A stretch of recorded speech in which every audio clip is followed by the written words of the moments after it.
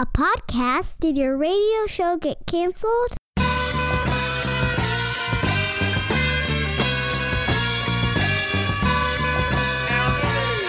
Fire.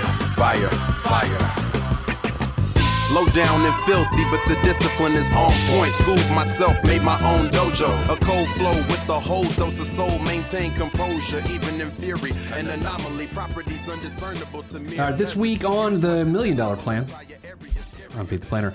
We're talking college financial literacy, also known as financial wellness, also known as teaching kids about money so they don't do silly things. Joining me to have this discussion is my friend, my colleague in many regards, and my partner on a project. His name is Philip Schuman. We call him Phil Schuman. Phil the Schuman. He is the Director of Financial Literacy at Indiana University. Hello, sir. Hey there, Pete. Wait, you're the Director of the Department of Financial Literacy. Just the Director of Financial Literacy. Okay, no one knows. I actually know. So Phil is here in the studio. If you want to watch this episode, watch it. PeteThePlanner.tv. Phil, you and I, we've been working together for a few years. We finally said, let's formalize this and make it big. Yeah. So that's what we did recently. I'm going to make you talk about it. Go. Oh my gosh. So we've been working on a project called Money Smarts You for the past, I don't even know how long it's been now. Since October, November, yes. somewhere in there. Just coming out of the idea that, college students need to learn how to make good financial decisions, but the way it's kind of been presented to them up until this point has kind of been, hey, here's all the information you need to know all at once. Go nuts. Yeah, that's the weird part about it is, my organization, we teach people about money all the time. And you've been in this business now 3 years? 5 years? Yeah. I'm practically an adult in this business. You're almost an now. adult. There's this idea that, we got to teach kids about money. Let's teach them everything. That's actually a really bad idea. Yeah, because you're not going to get students to pay attention to stuff that's relevant to seniors when they're freshmen, because they're not understanding, they're not to that point where they're starting to think about those decisions. Like, students don't really care about job negotiations when they're freshmen because they haven't had or been presented with that opportunity yet. Yeah, it's weird. It's like to take a sophomore and say, this is how a 401k works. It seems like a good idea, but it's really not. No, it may be good in theory just in terms of getting them to start thinking about it. But the fact is, there are other financial things they need to address first before they start talking about 401ks. So let's back up. Before there was a Department of Financial Literacy at the 10th largest university in the country, which I use 10th, is that right? I'm going to be honest, I have no idea. It's up there. 140,000 students across... 114,000. Well, look, who I'm not good with numbers, right? 114,000. Before there was a Department of Financial Literacy, what was the attitude around kids and money? And by kids, I mean students. Really, it's kind of the same that it still is now. Money is a pretty taboo topic. It's rare to find an engaging audience, especially between 18 to 22-year-olds, where you're actively wanting to participate in conversations about money, with the exception of, hey, how much money am I going to make? Yeah, that's true. And I think it became a really big problem when tuition kept rising and rising and rising. Now, there's all sorts of statistics about how much education has risen. I think even in front of Congress, some of those statistics have been given incorrectly, but that's neither here nor there. Was there a crossover point from a year perspective that you think where in 1993 college was rising at such a pace and then student loans couldn't cover it anymore, and all of a sudden we've got a disaster? That's a great question. I don't think there was ever a point. I think it's just started becoming a bigger and bigger news story probably after 2005, or maybe even when the recession hit. All of a sudden, people were more concerned about their finances and started paying attention more to where their money was going. I never thought about that, dude. I never thought about the idea that the recession had something to do with this conversation. You might be right. We get through this. Well, there seemed like there was a lot less margin for error when the recession got here. Yeah. People, I think what the general person, consumer, citizen, whatever, mouth breather, doesn't understand is that student loans by their nature cannot be, you can't bankrupt yourself and get rid of student loans. What am I trying to say? You can't... student loans aren't forgiven. Forgiven, right. I have no words, sir. So that becomes an issue, right? Because a lot of times if you get yourself into debt trouble, there's a way to get out of trouble by either filing bankruptcy or having your house foreclosed or abandoning the property. You can't really abandon your degree and get out of the debt. It's very hard to do. I have heard stories where it is possible to do, but I think for the most part, it's not going to happen. And actually, one of those ways is pretty interesting. The strategic default with student loans. Yes. And you and I always debate on how much we talk about this because we don't want to suggest it because it's a horrific idea, but it's interesting. Yeah. Right? Go ahead. God, if I can explain it correctly. I mean, basically, students, in order to prevent themselves from, like, I guess... Discharged debt. Yeah. That's the word. I couldn't think. Gotcha. Sorry, I just screamed discharge. I'm sorry. Very awkward moment in the show's history. Guest is talking, I scream discharge. Sorry. But I mean, like, strategic default, basically students are just ignoring their payments because they know they're not going to be able to afford them, and so they just continue on their lives. They understand that it's going to hurt their credit and stuff like that, but they feel like that is going to be, the pros outweigh the cons. The other methodology, which is similar to that, though, too, is to use a credit card to pay tuition payments. Mm-hmm. Thus, the debt associated with the education could be dischargeable because you could file bankruptcy on the credit card. Yep. We don't do that. But that's a way some grad students were dealing with debt. And it's also, during the recession too, there were working adults who lost their job, couldn't survive, so they decided to go back and take out a bunch of student loans by enrolling in a class. Yep. With the thought of, hey, we're just going to have to survive on this. Yeah, I mean, and it still happens to an extent. Like, I think there are a lot of stories that came out that made it seem more prevalent than it actually was. But that's still a thing, and it's amazing that people will do that, and it's amazing how they can use the system in order to, I guess, temporarily financially benefit themselves. So this whole episode, that's what we're talking about. We're a few more minutes here in our first segment, but the rest of the show, we're going to talk about some of the big mistakes college students make, some of the huge mistakes parents make. I think that's a big part of our messaging with Money Smarts U is that by parents not having these difficult conversations because they're trying to protect their kids from tough moments, I don't know, they make the problem so much worse. Yeah. And that's tough, right? Because at some point in time, we're looking at people and saying, oh, hey, by the way, you're doing this wrong. Yeah. Oh, I mean, the first course, when we started building this, the first course we built, or the first course we talked about was the high school course. Yeah. And one of the things we put out there is, here's how you can have conversations with your kids, or here's how the kids can have conversations with their parents to make sure they've got, basically everything figured out once they start funding college. All right, so Phil Schuman, Director of Financial Literacy at Indiana University. We'll be back after the break. We're going to talk more about the mistakes college students make, their parents make as they try to fund their college education. Tuition rates continue to go up. Some schools are freezing them. Some schools are creating financial literacy programs. Some schools are creating ways to invest in a student and take their career earnings. It's confusing, but that's why we're here. We'll be back in just a minute. I'm Pete the Planner. Stop what you're doing and hit Pete up on Twitter at Pete the Planner.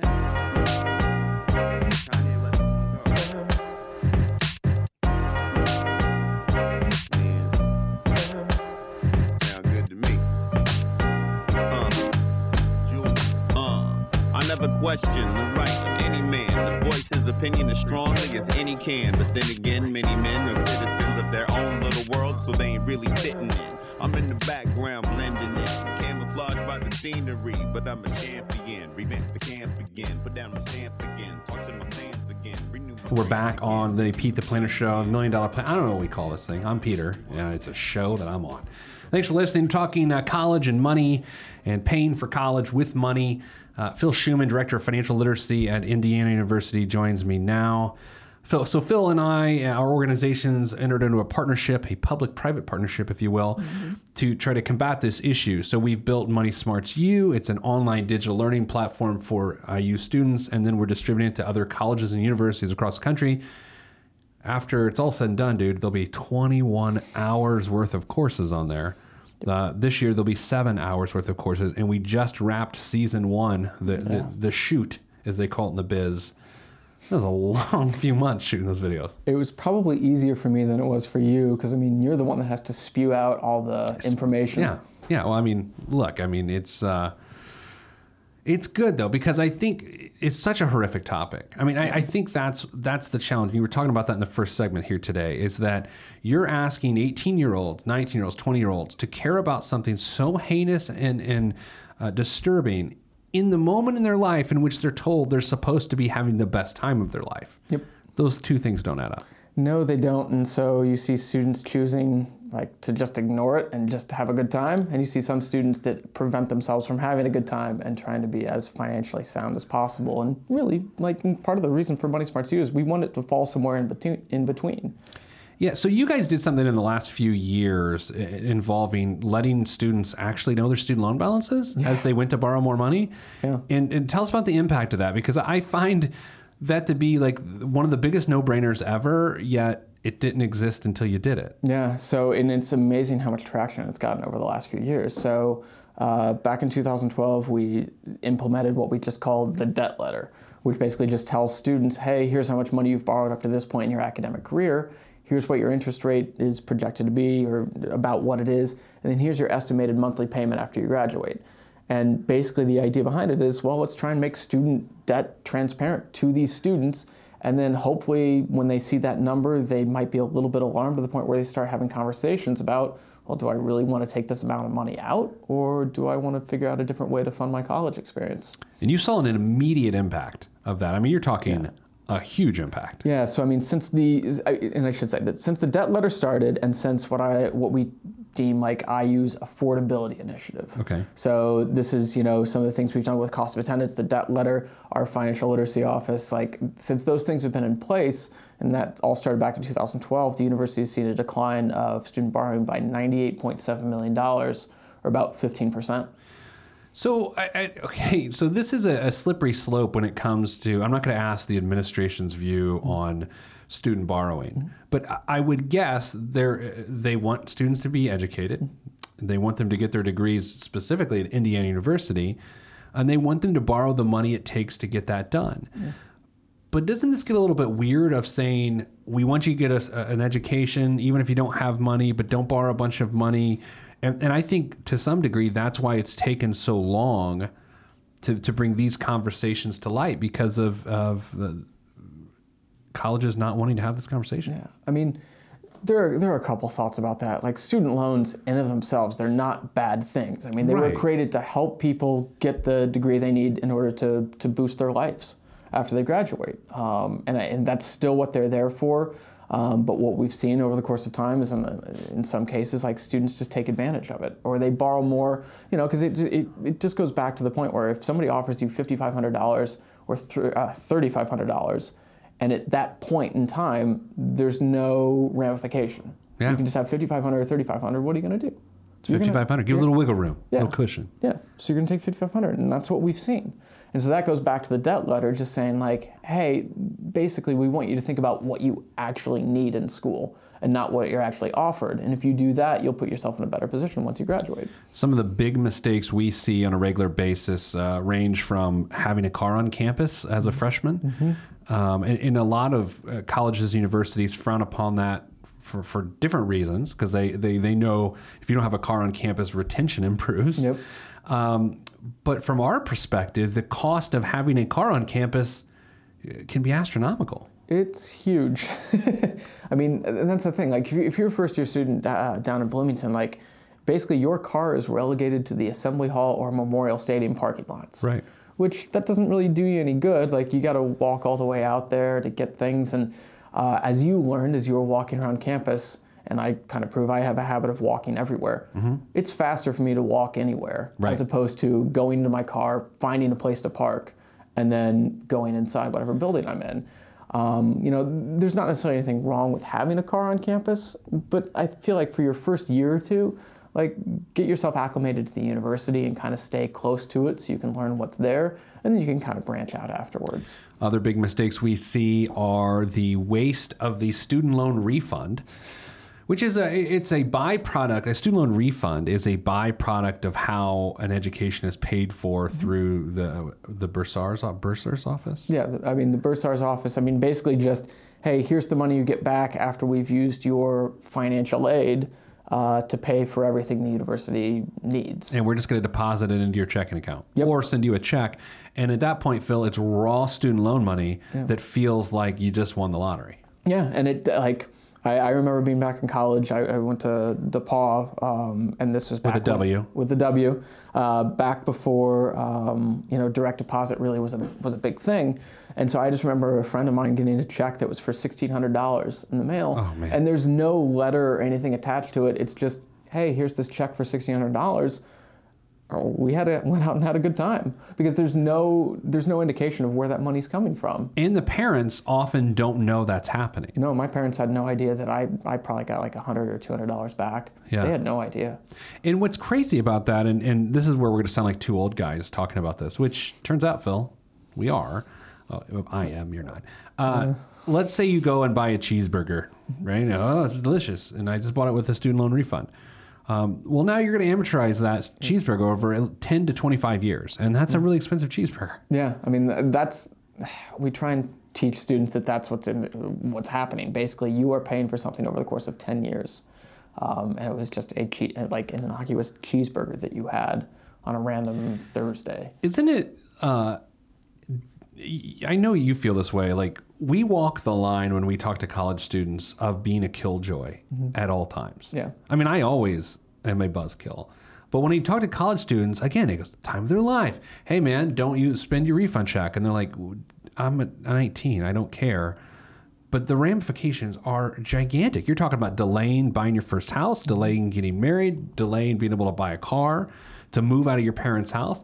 And that's a big part of this issue too. Almost 40% of non-students 18 to 34 years old move back in with their mom and dad or live with their mom and dad still.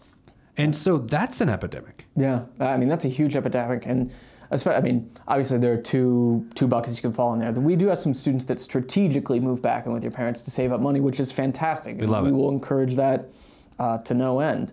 But yeah, the ones that just graduate and have no plan whatsoever and kind of just mooch off mom and dad for an extended period of time, like, that is becoming more and more of an issue. We've got to figure out how to address that. We also, I always say we, but it is you and me. We also believe that students should work up to 15 hours a week while they're in school to pay for their living expenses. And studies show working 15 hours a week actually increases a person's GPA. Yeah, we think that's just because of like the time management piece, that you're learning good skills that are kind of helping you figure out, all right, this is how much time I can devote to academics, how much time I can devote to work, make a little bit of money. We're in good shape. But what some of the research shows too is that, if you work more than 20 hours per week, your GPA is likely to decline, and it's going to take you longer to graduate. Whichever year, the longer you're in school, you're going to be paying more money. And so we see that. So we try and encourage students to work 10 to 15 hours a week. But the research also shows that 40% of students are investigating working more hours because they feel financially stressed. Yeah. And so that's a huge problem. We've got to tell students, like, you are trying to apply a Band-Aid to this problem, which is not going to help you. Like, honestly, if push comes to shove, I'd rather you take out a little bit more in student loans, get your degree in as quickly as you possibly can, get out, and then start making we'll call it relative big bucks. Yeah, relative is an important word there. I think our worst case scenario and our nightmare that we try to avoid and help students avoid is when a student is so stressed financially, whether it's self-induced or involuntarily feeling stressed, that they drop out. Yeah. They say, I can't do this. And so they have an unfinished degree with a ton of student loan debt, and it is unrecoverable in many instances. Yeah. That's a huge problem. What we've seen a lot of universities do, which I think is great, is they've started opening up different programs for these types of students to keep them involved with the university and help them out. There's a community college over in Ohio that has put together a program that helps students apply for like community benefits or community assistance. And they do that through like trained students that help them apply for these things. So that way, if students are feeling stressed because they can't afford like food, or they've got a child and they need help looking after it, like they've put them in touch with community agencies to help them pay for that stuff, because they don't want them to leave, because obviously the worst situation you can be in is graduating or having student debt and not graduating, as opposed to having student debt and graduating. Well, what we're going to do, we're going to take a break, and we come back after the break, we are going to talk about how this impacts parents. Sort of the forgotten entity of all of college education is the impact on a parent's finances. And what we found and what we're trying to fix is the impact of Parent Plus loans on someone who's trying to retire in a couple years. So we'll talk about that when we're back right here in the $1 Million Plan. I'm Pete the Planner.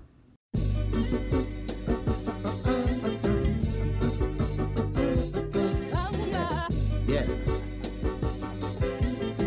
Axe hand on the beat. Yes, sir. Glass House. Yes, sir. Mr. Kinetic, Rusty Redenbacher. ATFU. Naptown. Yeah.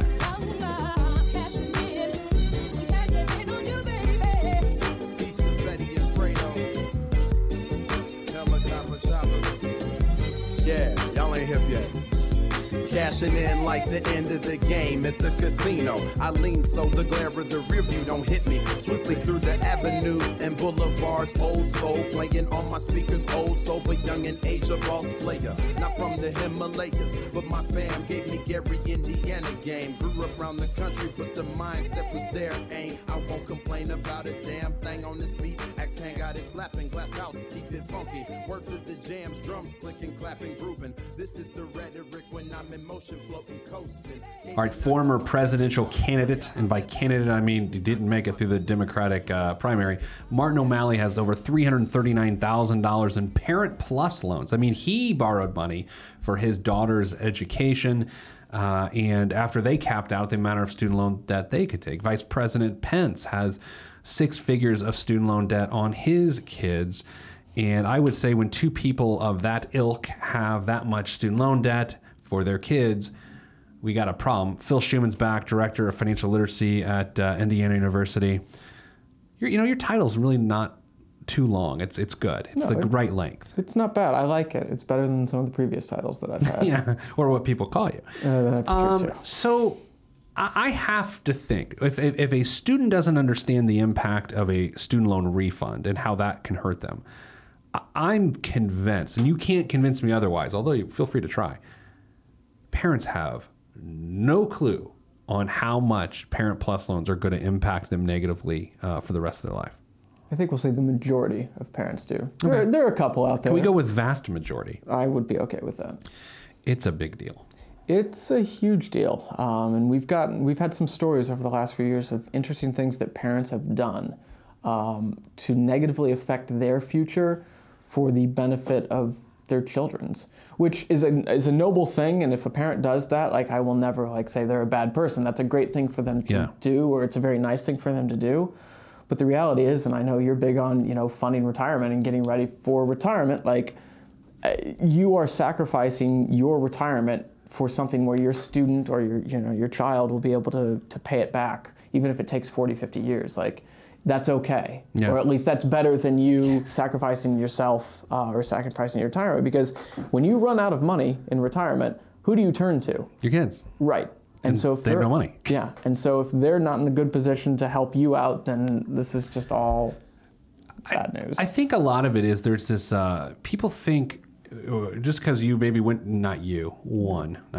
went to school in the 1970s or 80s and you bootstrapped your education, you worked your way through school and you paid for it yourself, and that's the same experience you want your kids or grandkids to have. That's cute, but it just doesn't work that way. No. You just can't do that. So if you want to make a kid have it be all on them, here's your choices. You can either pre-fund a bit of their education so that the math will work, or the second thing you can do is make sure they're going to school cheap enough that they can afford tuition. Yeah, I mean, the pre-funding thing is huge. And I can't remember if we talked about this before, or where Probably. we exactly this, but I know we've talked about it, but I can't remember. The numbers that we always use is, if you, between 0 and 18, you pre-fund $40,000 worth of education, it'll be worth $80,000 by the time the kid goes to college. Right. Perfect. So you can fund $80,000 of college for $40,000, or if you take out loans, it's going to cost you $97,000. Yeah.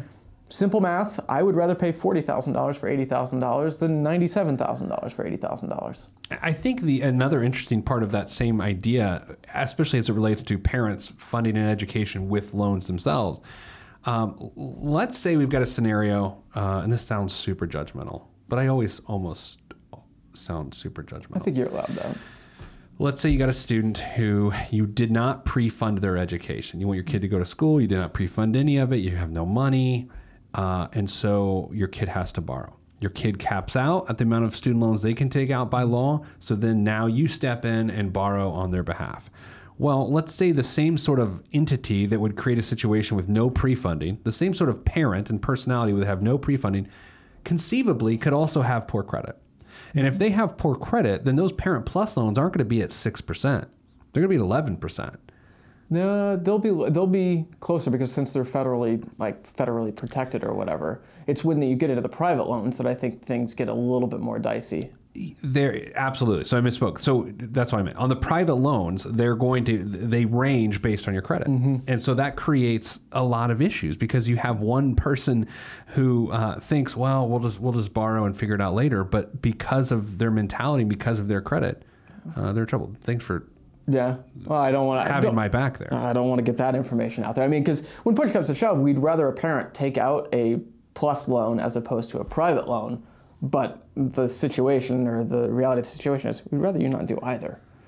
Yeah, and that's where this gets almost controversial, right? Because we're saying, well, we don't want you to borrow too much. We don't want parents to borrow. We don't want kids to go to too expensive a school. And then people say, well, what are we supposed to do? Go to a community college? And I don't say that disparagingly, but that's the feedback we get. It's like, hey, take it easy. And to some degree, Phil, the least expensive schools are those more community college-based schools, or even what do you call your satellite campuses or alternate campuses? What do you call in your other campus? For IU, the regional campuses. Regional campuses. I knew there was a term. Okay.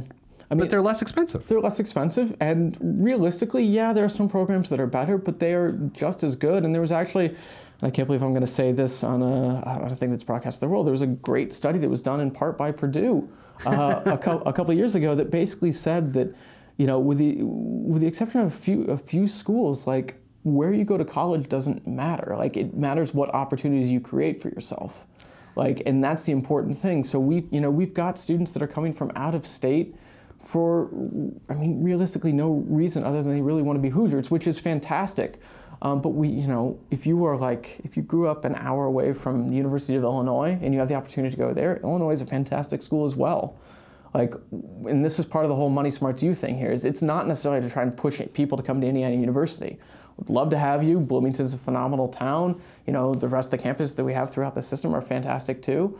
But really, we want people to make good financial decisions, because if people are making good financial decisions, that's better for the entire economy. All right, so I'm going to ask you a question that makes you feel like I'm going to make you speak for the administration.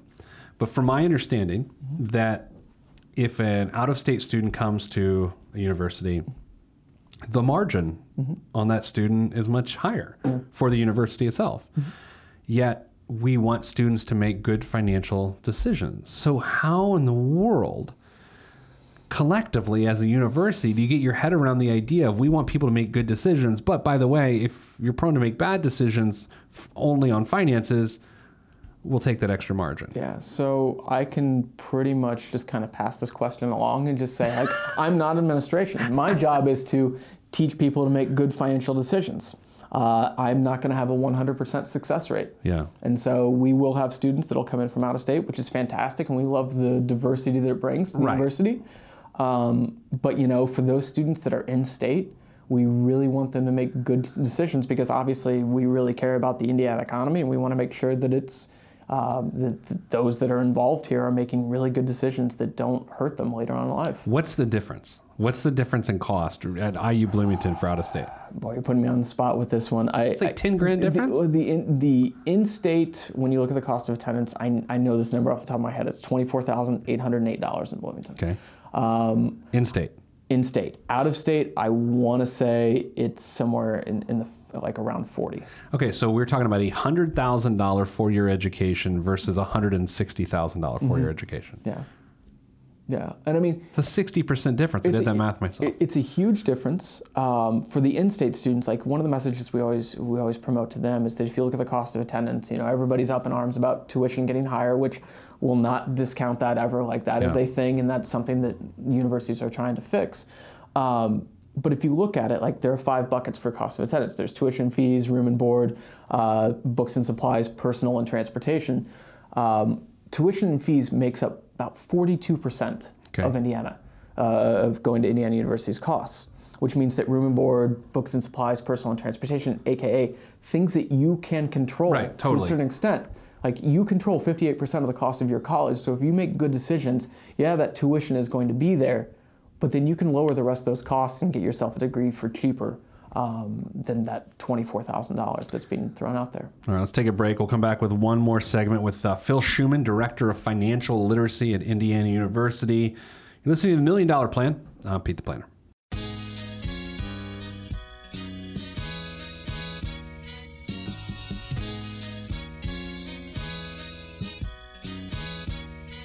Every day living through the peace of my soul, I remain whole, even in the middle of the pain. Even though my life has the rain, I still remain sane, writing and creating for my life. And my pen is my sword given by the Lord, and I use it to fight the tides of restriction. Sometimes I'm conflicted by myself, looking at the trees too much and can't see the forest. Enemy shall inherit the earth, and I want to inherit something other than the high blood pressure and diabetes. So work is what I gotta do.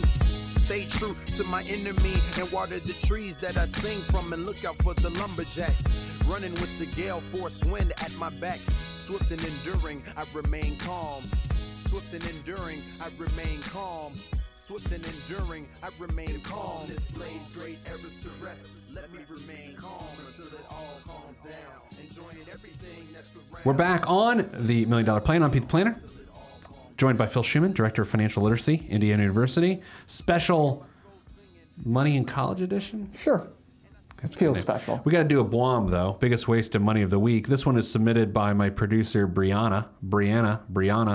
Bree. Hey, Bree. Hi. So you bought a screaming goat. Yes. And I'm going to play the goat sound now. I think that's the sound of people turning off the show, Bree. Why did you buy a screaming goat? I just love it so much. I was so excited. How much did you pay for this? I spent $10 on it. Bree. Yeah. This seems like a big waste of money. This is what you pay me for. I feel like that should just be a Happy Meal toy, right? That's the value of it. It's excellent. Are there screaming goats? Yes. Goats, they do scream sometimes. Like they faint, It's just a thing that goats do. These are the things I don't know. All right, so thanks, Bree, for the screaming goat. Phil, aren't you glad you're here? Absolutely, I love being here. All right, Phil, tell us as we wrap this week's show. Tell us about Money Smarts You. What do we do? So Money Smarts You, as you kind of said earlier in the show, it's all about trying to provide students the information they need to know when they need to know it. Yep. So what we're trying to do is, again, as you said, we're trying to build 21 hours of content of financial information that goes out to students when they need to know it. It's going to be a digital platform, so any student will be able to log in to their account through the university, assuming their university signs up, and learn about information that's relevant to them at that time. So for this first year, we just wrapped up our first round of shooting.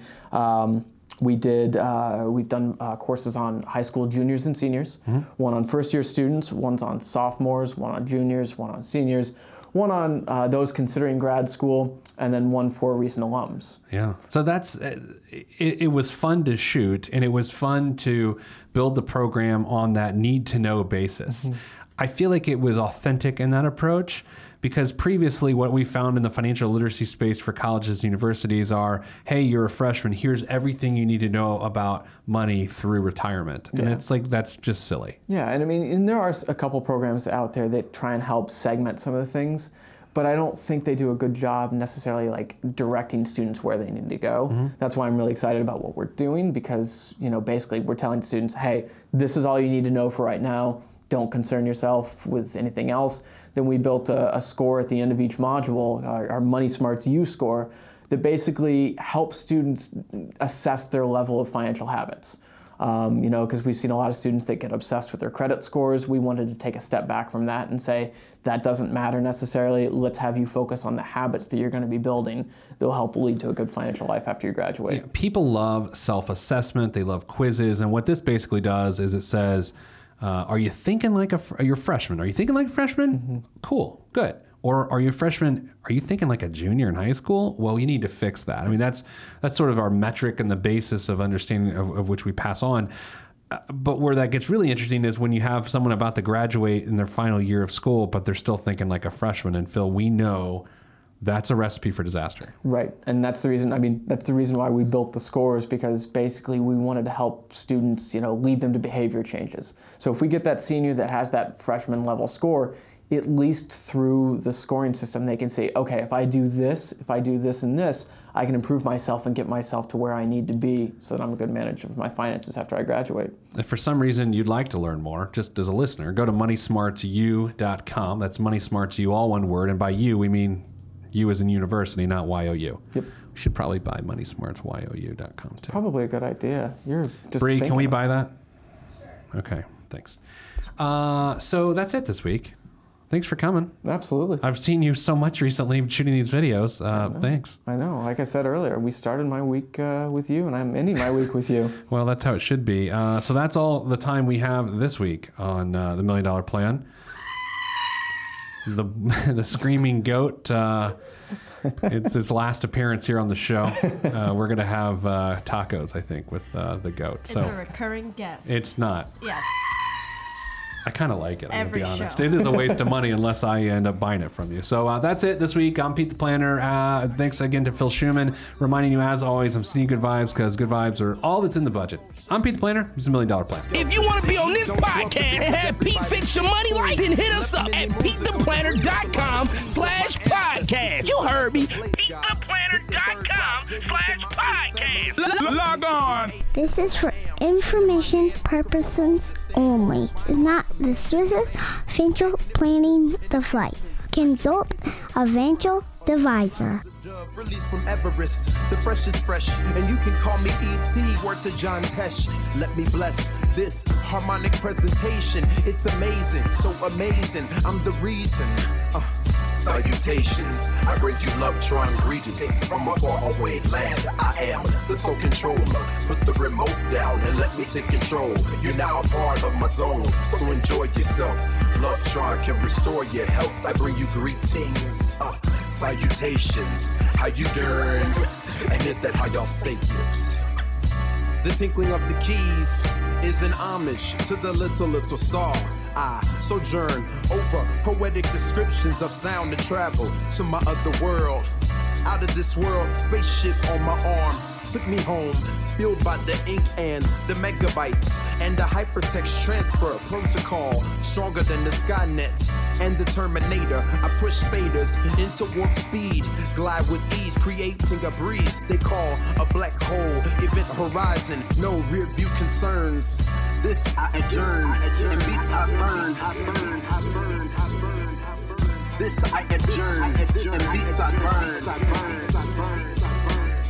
Salutations, I bring you love-tron greetings from a faraway land. I am the sole controller. Put the remote down and let me take control. You're now a part of my zone, so enjoy yourself. Love-tron can restore your health. I bring you greetings, salutations. How you doing? And is that how y'all say it?